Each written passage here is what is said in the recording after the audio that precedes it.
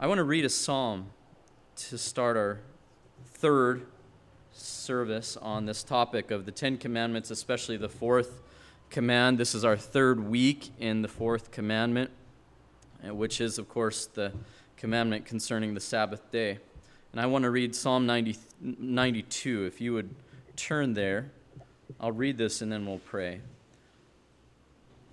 When you turn there, notice the heading of this psalm. Psalm 92 is a psalm, a song for the Sabbath. It is good to give thanks to the Lord, to sing praises to your name, O Most High, to declare your steadfast love in the morning and your faithfulness by night, to the music of the lute and the harp, to the melody of the lyre. For you, O God, have made me glad by your work. At the works of your hands I sing for joy. How great are your works, O Lord! Your thoughts are very deep. The stupid man cannot know, the fool cannot understand this, that though the wicked sprout like grass and all evildoers flourish, they are doomed to destruction forever. But you, O Lord, are on high forever. For behold your enemies, O Lord, for behold your enemies shall perish. All evildoers shall be scattered. But you have exalted my horn like that of the wild ox. You have poured over me fresh oil. My eyes have seen the downfall of my enemies. My ears have heard the doom of my evil assailants. The righteous flourish like the palm tree and grow like a cedar in Lebanon. They are planted in the house of the Lord. They flourish in the courts of our God. They still bear fruit in old age. They are ever full of sap and green, to declare that the Lord is upright. He is my rock, and there is no unrighteousness in him. Amen. Well, tonight we're going to continue with this study on the Sabbath day command. It's taken from Exodus chapter 20, verses 8 through 11. It's been 3 weeks now. We haven't been together for 2 Sunday evenings, one because of the weather and one because of our natural break that we take every second Sunday. But hopefully your mind is still with me, and if not, the sermons are online. I'm not going to rehearse all of the arguments that I've been laying forth from this time. Exodus 20, verses 8 through 11 says this: Remember the Sabbath day to keep it holy. 6 days you shall labor and do all your work, but the seventh day is a Sabbath to the Lord your God. On it you shall not do any work, you or your son or your daughter, your male servant or your female servant, or your livestock, or the sojourner who is within your gates. For in the 6 days the Lord made heaven and earth, the sea, and all that is in them, and rested on the seventh day. Therefore the Lord blessed the Sabbath day and made it holy. Now, I've been arguing from the beginning of this whole series on the Ten Commandments, that the Ten Commandments are not a part of, we should not consider them a part of the ceremonial laws or the civil laws of Israel in the Old Testament. They are founded on the nature and character of God, and were indeed in creation established, so that every creature and every human being from the time of creation onward ought to observe these laws, as they are moral laws coming from God himself. And the fourth command there is seen in Genesis chapter 2, in that God rested from his labors. Thus it precedes the giving of the law here, and the law as it's given in Exodus and Deuteronomy and Leviticus to the children of Israel. And so I've been resting on that point for the first 3 and also the preceding 6 commands after this, and I think it's no different with the Sabbath principle. I do believe that Christ corrected many of the wrong actions and the wrong traditions that were taken and observed in relation to the Sabbath law. And I also think that the New Testament means to teach us as Christians that we are not obliged nor required to keep any Jewish tradition in regards to this law, even the keeping of a Saturday Sabbath. There is no requirement whatsoever that continues on for us as Christians to observe any traditional use of this law in regards to the Jewish observance of it. And that's found in Colossians chapter 2. However, I do believe the principle stands, and I've been arguing for that, and I won't labor that argument completely, even for us. For 2 sermons, I've been arguing that way. But the last time we were together, we considered the text in Exodus. We considered what it had to say about how we ought to employ ourselves on the Sabbath day. The first point that I brought up, just for review's sake and just to keep our minds on the topic, the day is a memorial of God's work in creation and in redemption. The account of the Ten Commandments given in Deuteronomy demonstrates that this is also redemptive aspect. There's a redemptive aspect to this law in that we don't just take account of God's creative power as the psalmist did, but his redemptive power and what he's done to redeem us. Remember the Sabbath day to keep it holy. That means keep it separate as a memorial in your mind, and it's a continual memorial. And we've learned from 2 Peter, haven't we, recently, how important it is to be reminded of who God is at the core of his creative power and especially in his redemption. Secondly, we considered that we are to observe the Sabbath principle by resting from our employment. And we see that in verses 9 through 10 in Exodus 20. 6 days you shall labor and do all your work, but the seventh day is a Sabbath to the Lord your God. On it you shall not do any work, you or your son or your daughter, your male servant or your female servant, or your livestock or the sojourner who is within your gate. We consider that this was a law, a principle for the benefit of everyone in society. There was an equality that's built into this law, such that the master doesn't subjugate the slave to work for his earnings on this day. There was a rest that God ordained that everyone have an opportunity to take part in it. Third, it should be a worshipful rest. In verse 11, for in 6 days the Lord made heaven and earth, the sea, and all that is in them, and rest on the seventh day. Therefore the Lord blessed the Sabbath day and made it holy. Remember that when we're taking and when we're observing this day, we shouldn't just observe it in the sense that, oh, I'm going to rest and watch movies all day. Oh, I'm going to rest and just get away from it all and go to the beach all day. The rest is to be taken, especially by God's people, in observance of God's glory, of his goodness, of his worship. And so he should dominate our minds when we observe this principle. And we also considered last time we were together on which day we shouldn't observe it. And I argue that there is no biblical absolute day when we must observe this. It's not Saturday or even the Lord's Day. But I also argued that I think from tradition's sake and from historical sake, the church has always observed this day since the New Testament time on the Lord's Day, on the Sunday, which Christ rose on Sunday, demonstrating that his works of redemption were finished. And I think it's a wonderful thing that we do meet on the Lord's Day in that vein, in that tradition. But if we were ever forced to observe it on another day, I don't think we should ever concern ourselves that we weren't truly observing the spirit of this principle.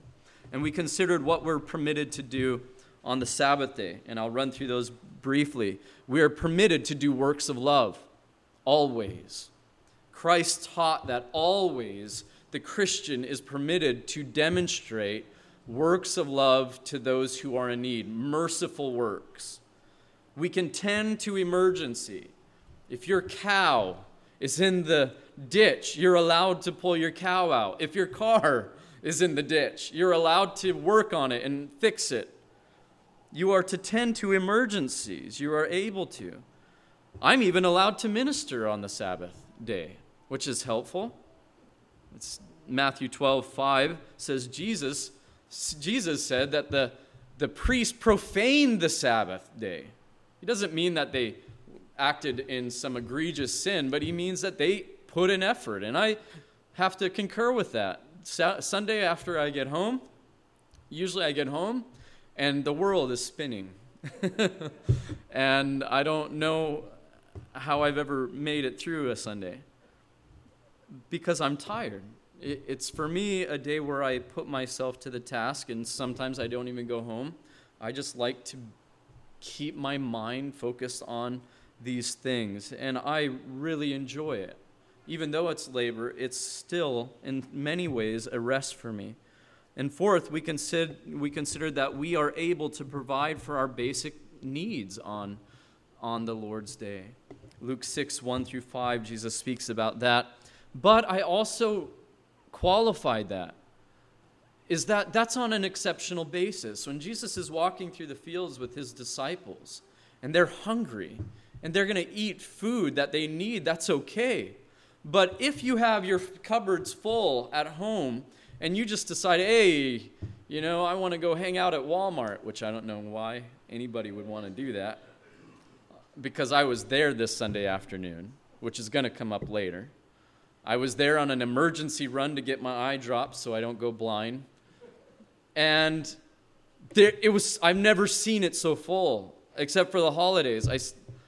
Why are people here? Don't they know they can have a day off? Don't they know?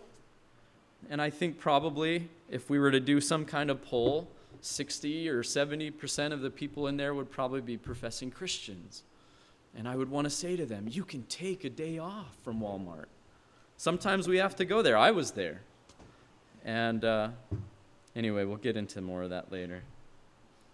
God's commandments are not grievous. That's one thing that we have to remember. So we should not apply torture techniques to them. We should not make traditions that make observing the Sabbath principle harder than what God intended. When Christ teaches on it, and I won't belabor this point much longer, he frees us from so many wrong conclusions from the day. Free to show works of love, works of mercy, free to see to emergencies. We're free to even work if that's necessary. Some people work in the healthcare system and they don't get days off. My wife's mom is a nurse. Sometimes she has to work Sundays. Sometimes even the normal laborer has to work on emergency. Sometimes we're employed by others and they tell us when we work and we don't get to say when we work. But as a principle that's laid down for us, we should strive and we should put an effort in order to take that day off. Jesus says it was created for us, not us for it. It's for our good. Well, tonight I want to consider the negative aspect. We've been doing that with these commands, the positive aspect of it and the negative aspect. What is forbidden in the principle? And I'm just going to go right into this. First of all, and this will be very practical. As we've already worked through Exodus 20, I'm not going to work through a lot of scripture tonight. I just want to bring some observations to your mind. What is forbidden in this principle? First of all, that we willfully leave it off. Meaning that if we have the opportunity to observe it or not observe the day, if it's in our power to do so, we should observe it. We should seek to observe it as a day of rest. How could we willfully leave it off? For monetary gain.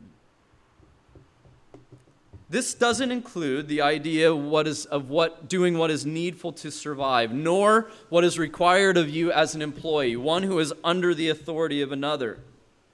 But if we leave off the observance of this day for the sake of mere economic gain, what does that say about God's place of reverence if we're concerned with obeying his commands out of a heart of love in our not observing of the day? Remember this, is that God gave us 6 days to work. That's a lot compared to one. 6 to 1. Who's the mathematician in here? Who can tell us the percentage there? Huh? 16%. He says you get the rest. 84, right? Thank you. 84% is yours to work for money and for everything that you need, and I want 16. The creator of the ends of the earth, your Redeemer. So if you have a choice in the matter, is that not worth your pursuing that? I'm speaking to the choir. I realize that in many ways on a Sunday evening here. But I want to rest your hearts in the joy of observing this principle. God does not do this to take away our income, take away our benefits. We are far more benefited by taking a day of rest and observing our Heavenly Father and observing our Lord Jesus Christ than if we put our nose to the grindstone every day of the week for things that are passing away. It gives us a context of what truly matters, doesn't it? This principle, as I've said, is a way of testing our value system, even though it's one day of the week. What can be said about someone who calls themselves a Christian but won't leave to the gain of their soul one day out of the week, but instead pursues the things that are passing away? Where is their treasure laid up in any ways? It has a very peculiar way of defining in us what matters. 16% of the time is all it takes to do that. Now, I want to be careful, and I don't want to draw conclusions then that just rush us into judging one another. There may be a time where you are required to work, as I've already said, and we cannot, when that happens, just rush to judgment if we know that happens amongst the church. I think Christ is very clear that that can't be something that we're quick to do. But on the other hand, we need to hold each other accountable if you see in your brother and sister a lack of desire to be here, a lack of willingness to observe a day as unto the Lord, to rest on Him and His finished work for us in creation and in redemption. Second answer as to how we ought not leave off this day is in recreation. Now, as a Hawaiian now, I call myself, this marks the 11th year that I've been on Kauai. Today, October 15th, I came in 2006. It's a long time ago. Time is moving fast. But it's religious for us to recreate. Isn't that true in Hawaii? Some people ask me, what's hard to minister to? What's a hard besetting weight, if you will, to minister to people in Hawaii? And I would say that recreation is one of them. It's not necessarily a sin all by itself, but it can become a besetting weight in the Christian life. As a church that receives many visitors from other places, we have some tonight from Hilo, it serves us to be reminded that on the Lord's Day, whatever else we're doing, we should make a clear effort to observe the day unto the Lord wherever we are. When we go on vacation, do you consider that you should be in the house of the Lord? That you should observe a day even while you're resting? Even while you're resting in your recreating in your vacation, you should still observe a day of rest, because rest and recreation are not exactly the same. I don't know about you, but when I go on vacation, I come home usually more tired than otherwise. You lose sleep, you lose your schedule, the normal way that you go about your life, and that's comfortable to me anyway. Other people are different. My wife would attest. I'm fairly hard-headed when it comes to taking vacation myself. Someone might object and say something like this, but I never have time for my family. I work 6 days a week, and I need time for my family or myself. And I just want you to listen to what you're saying. I want you to be careful when you hear those statements or you make them, even if you make them in your heart, you don't make them out loud. That you don't mean by that your family or your own desire for vacation trumps God's right to be worshiped 16% of the days he's given you.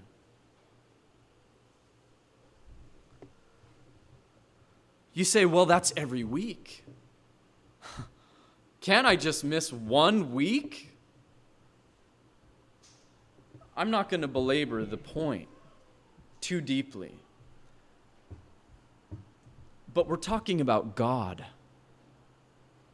We're not talking about your mom or your father, the president, King George, any figure that you feel is great in the history of the world. We're talking about God.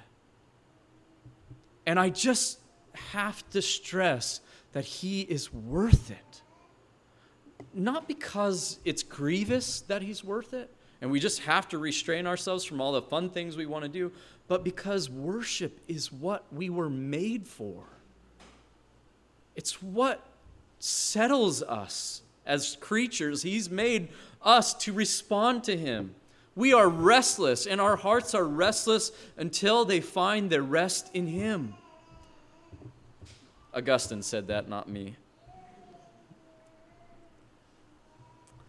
I don't view this principle as a way of doing, or as a means of doing away with all forms of recreation. There are some Sabbatarians that say no recreation should be done on the Lord's Day. I think that there is enough freedom in the Christian's life to recreate while you observe and are thankful and worship God. But I don't think that the willful leaving off of the assembly of God, that assembly of worship, should be maintained, and recreation should hold a second seat to it. And so don't think that I'm just saying that recreation is evil. But I think especially in Kauai, we need to take account of the fact that recreation can serve as an idol very easily here. My children can go outside every day, 7 days of the week. In Montana, where I grew up, if you go outside during certain times of the year, you'll die. Just because you walked outside. Jim knows. He was in Minnesota last year. That's a little bit. I'm stretching that just a little bit. You won't necessarily die just by walking outside. My parents were married in 43 below zero weather in December, and they lived. So I don't know how anymore. I've been here 11 years. I forget how that works. Do you look forward to the Lord's Day? Do you look forward to this day where we come and we are under the preaching of the word and we sing praises to God together, that we edify and are edified by one another? We exercise our spiritual gifts. Do you look forward to that? Is that not, in a sense, rest to you? You know, I'm a parent myself. And I think the best thing for my children is that they see consistency in my love for God. That is the best thing for all of us, is that we demonstrate a consistency that we love God. The worst thing that we can do for our children, our neighbors, those who see us, who know us, apart from being an unbeliever, is to be an inconsistent Christian. This does not mean, again, that there's not a time to attend a family matter. There are even family emergencies. There are important family meals, I think, as Christians. You know, recently there's someone in this church who is the lone Christian in his family of unbelievers. And it was his birthday, and he said, you know, should I go to lunch with them? They want to take me to a birthday lunch on the Lord's Day. And I'm thinking, should I go with them? And I said, yes, you should go. This is how you minister to your family. You know, when they want to do something nice for you, you show love to them. Yes, you should be here. Tell them I'm going after service, but you should go with them. I don't believe the Lord's Day was made so that it could wrench families apart, asunder. Even though I think if there's an opportunity to make a declaration that I'm a Christian, I attend and I observe the Lord's Day to please God, and if your family doesn't like it, there's a sense where that's that division that Christ creates, that natural division. But if there's an emergency, if there's something you need to tend to for the sake of love for your family, there's freedom there to do so. I've been talking about recreation a lot, but I don't think there's ever been a time, and I'm serious, that recreation has dominated so much of our lives. We've been in a period of peace for a long time in this country, and that tends to put you at ease. I've never lived in a place where you could recreate so much and where recreation is so dominant. And this, I just want to make this point. Therefore, it's a declaration, isn't it? That when you refuse, and when you say, I could recreate on my day off, and you say, the way that I'm going to rest is by observing and worshiping God. That makes a huge statement. And it's not like we do and we obey God's commands just to make statements. But we are to be holy even as He is holy. And just by virtue of our obedience to God, we are distinguished from society. We don't have to flaunt it. We don't have to wear special white suits in order to be seen going into church on Sunday. We just need to be faithful, and people will see that light and perhaps give glory to our God, our Father who is in heaven. Third, we could even tend to leave this day off if our hearts are far from God, even though we observe it. So it's possible that we come here like this. Ooh, another day that I got to go to church. I went to church growing up many times like that. I have to come to church because I'm, with my parents who go to church. My dad is a pastor. And there are times when even when we're here, we're not observing rest. There is an obligation, I think, that when we think of this command, that we remember to prepare. The Puritans said we ought to prepare our hearts for the Lord's Day. One thing I've tried to do is keep Saturday evenings somewhat peaceful so that I can prepare that tomorrow I'm observing a day unto the Lord. And also to prepare beforehand for things that I can get out of the way. And so I don't feel like it's so urgent to do all of these little things on Sunday, these errands or whatever. It seems to be a perpetual sin even amongst those who outwardly declare to be God's people. In Scripture, in Isaiah 29:13, it says, "And the Lord said, because this people draw near to me with their mouth and honor me with their lips, while their hearts are far from me, and their fear of me is a commandment taught by men." And Jesus picks this up in Matthew 15:3-9, 700 years later. Then Pharisees and scribes came to Jesus from Jerusalem and said, "Why do your disciples break the traditions of the elders? For they do not wash their hands when they eat." And he answered them, "And why do you break the commandment of God for the sake of your tradition? For God commanded, 'Honor your father and your mother,' and whoever reviles father or mother must surely die. But you say, if anyone tells his father or his mother, 'What you would have gained from me is given to God,' he need not honor his father. So for the sake of your tradition, you have made void the word of God, you hypocrites. Well did Isaiah prophesy of you when he said, 'This people honors me with their lips, but their hearts are far from me. In vain do they worship me, teaching as doctrines the commandments of men.'" Now, here we are talking about the commandments of God, but the danger is equally here for us. For we are not merely in danger of hypocrisy, as Jesus is pointing out, if we come here without our hearts being established or our hearts being happy or willing or needful to be here. We're not talking about our zeal for traditions. We're talking about an inward hypocrisy, one that God sees while everybody else may not see it. And God says it's as if you are disobeying me if that happens. And that doesn't mean that we're only required to obey when it feels good, by the way.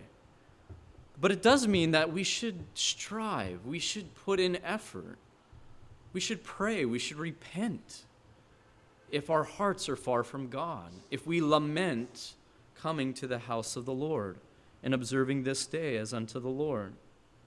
It does mean that if we have no joy even in this day, that we ought to seek and answer, why?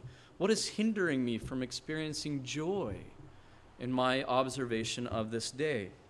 Again, I feel like I'm preaching to the choir. Here you are on a Sunday evening where it's far from tradition on Kauai to come to a Sunday evening service. You're here. And I hope you're here because you want to be here, because you enjoy the Word of God and you want to be under the preaching and you want to be molded by it. Let me just move a little bit in a direction you might not expect here. I want to talk a little bit about traditions, but in a different way than Jesus does. And it'll be brief, and I don't have much more time here. But just because something is a tradition does not mean by virtue of it being a tradition, it's sinful. The Lord's Day observation of this day is, in fact, a tradition. It's never declared that we must do it in Scripture. That doesn't mean this is evil. But Jesus in Matthew 15 was addressing the exchange, the exchange of God's commandments for traditions. And that kind of legalism is never right, nor is it ever warranted. But whereas we usually think of negative traditions as that which adds to Scripture and eventually replace it, we also need to be careful not to take away abiding scriptural commands and in their place put what I call cultural traditions. And what I mean by this is something that David Wells speaks about in his book, No Place for Truth, and other books of that same sense, where he talks about the Christian in this culture being so pervaded by an unchristian culture that now we've replaced the commands of God for the traditions of a secular and socially corrupt culture.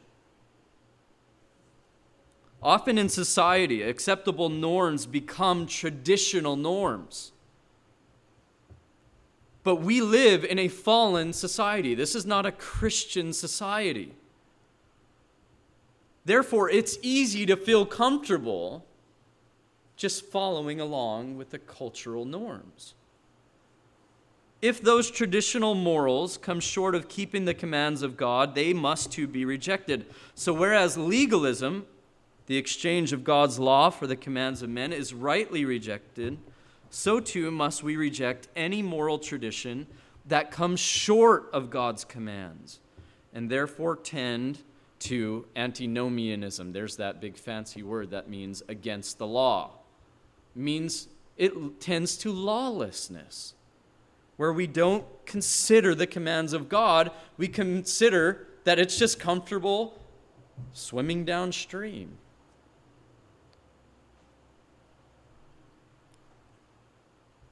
I don't know if any weight, cultural weight, any more cultural weight could be moving us away from any one of God's commandments but this. It's not okay to murder. It's not okay to steal. It's not okay to lie. It's not okay to all of those things. In the law books, it's not okay for those things. Adultery and those things, that's even being defended now in this culture. But there is pressure on you not to care about this day out there. There's pressure from you even within the church not to care about this day. There's pressure to have a tradition on Super Bowl Sunday to cancel services so that you can watch a football game. God doesn't get that 16% that day. We got to watch a football game. Now, If you go to church and you watch that football game, we can talk about that. We can discuss that.